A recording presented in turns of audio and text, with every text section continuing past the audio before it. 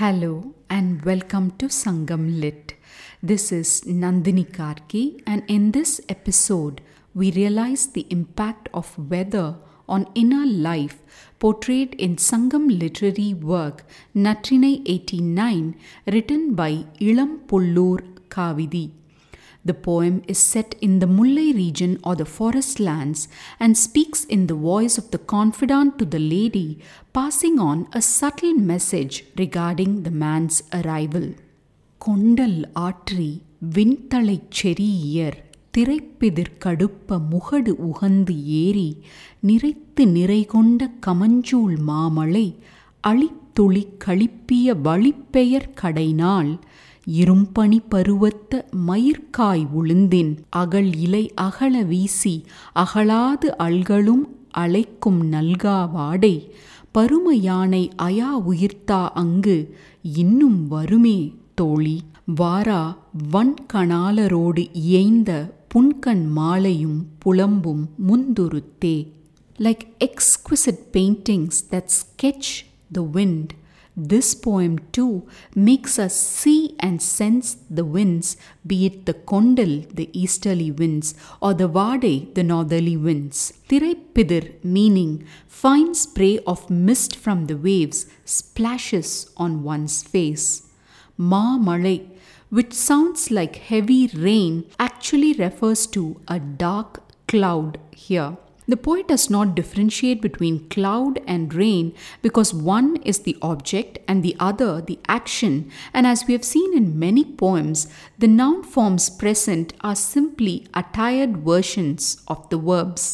Talking of attire, the poem clothes itself in a rich edugai or second letter rhyme scheme, for we have kondal, vintalai, thirai, nirai, ali, kali, bali, இரும்பனி பருவத்த அல்களும் நல்கா and வன்கணாலர் புன்கண்.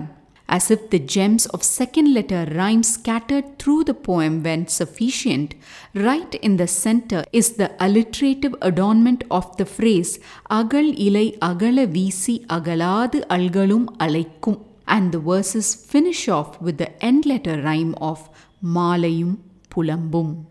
Moving from melody to meaning, we find that the man has left the lady in search of wealth. One day, the confidant hears the news that the man is returning after completing his mission. She runs to the lady and says, "Those dark water-filled clouds traverse in the path paved by the easterly winds and crowd together up in the skies. Appearing like fine mist from the waves, they climb up to the peaks and lie about in layers. Then they fall as heavy drops down below. Those days of the rainy season are long past. In the succeeding dark cold season blows a northerly wind that inflicts injury on the broad leaves of the ulindu plant with hairy sprouts. This wind blows ceaselessly without compassion every day. It has been pushing forward this far many a painful, sorrowful evening, which is one and the same like the harsh heart of your man who stays away. Will the northerly wind still arrive, appearing like the sigh of a saddled elephant?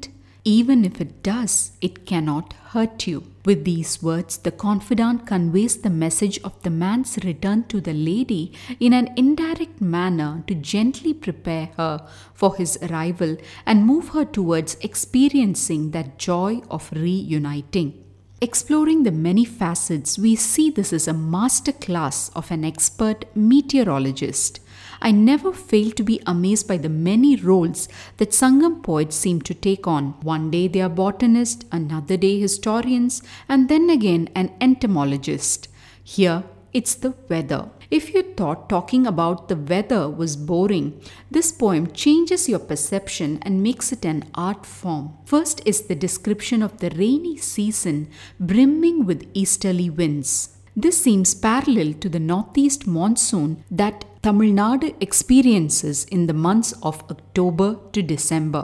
The confidant situates this rainy season as the past and then speaks about their current season, which is the Munpani or the winter season, a season where cold northerly winds blow and bring immense pain to the separated lovers.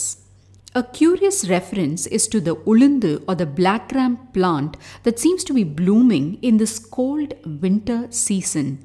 Searching, I find there are winter irrigated varieties that grow in the months of Margali and Thai, concurrent with the December-January period of the Munpani season. A typical description for this plant in modern times contains the word hairy, as does this poem with the words Mair Kai, meaning hairy sprouts. The reason this plant is depicted could be a metaphor for the lady with beautiful tresses, because, like the broad leaves of that black gram plant, the lady's heart has been ruined by the cold northerly winds too. Finally, bringing in an exquisite simile for this wind, the confidant talks about it as a much burdened elephant's sigh. Holding the hands of a few lines of verse, we walk back in time and sense the breeze and rain that falls on the land. The same sorrowful breeze blows, but the confidant says with the man's arrival, it cannot hurt the lady anymore. So we learn that it's not the winds that swirl outside that cause suffering, but the winds of thoughts in the pining lady's mind. We are moving to an age where possibly the weather outside can be changed in a moment's notice. But what about the weather in our minds? Unless we accord this deep attention rendered to the matters of the heart, as in Sangam times, the weather within is bound to be something of an unmanageable mystery. Thanks for listening to this episode of Sangam Lit and journeying with me to ancient lands and minds. Please visit nandinikarki.com to share your thoughts and do rate and review Sangam Lit on your favorite podcast app. Until next time, Nandri Vanakkam.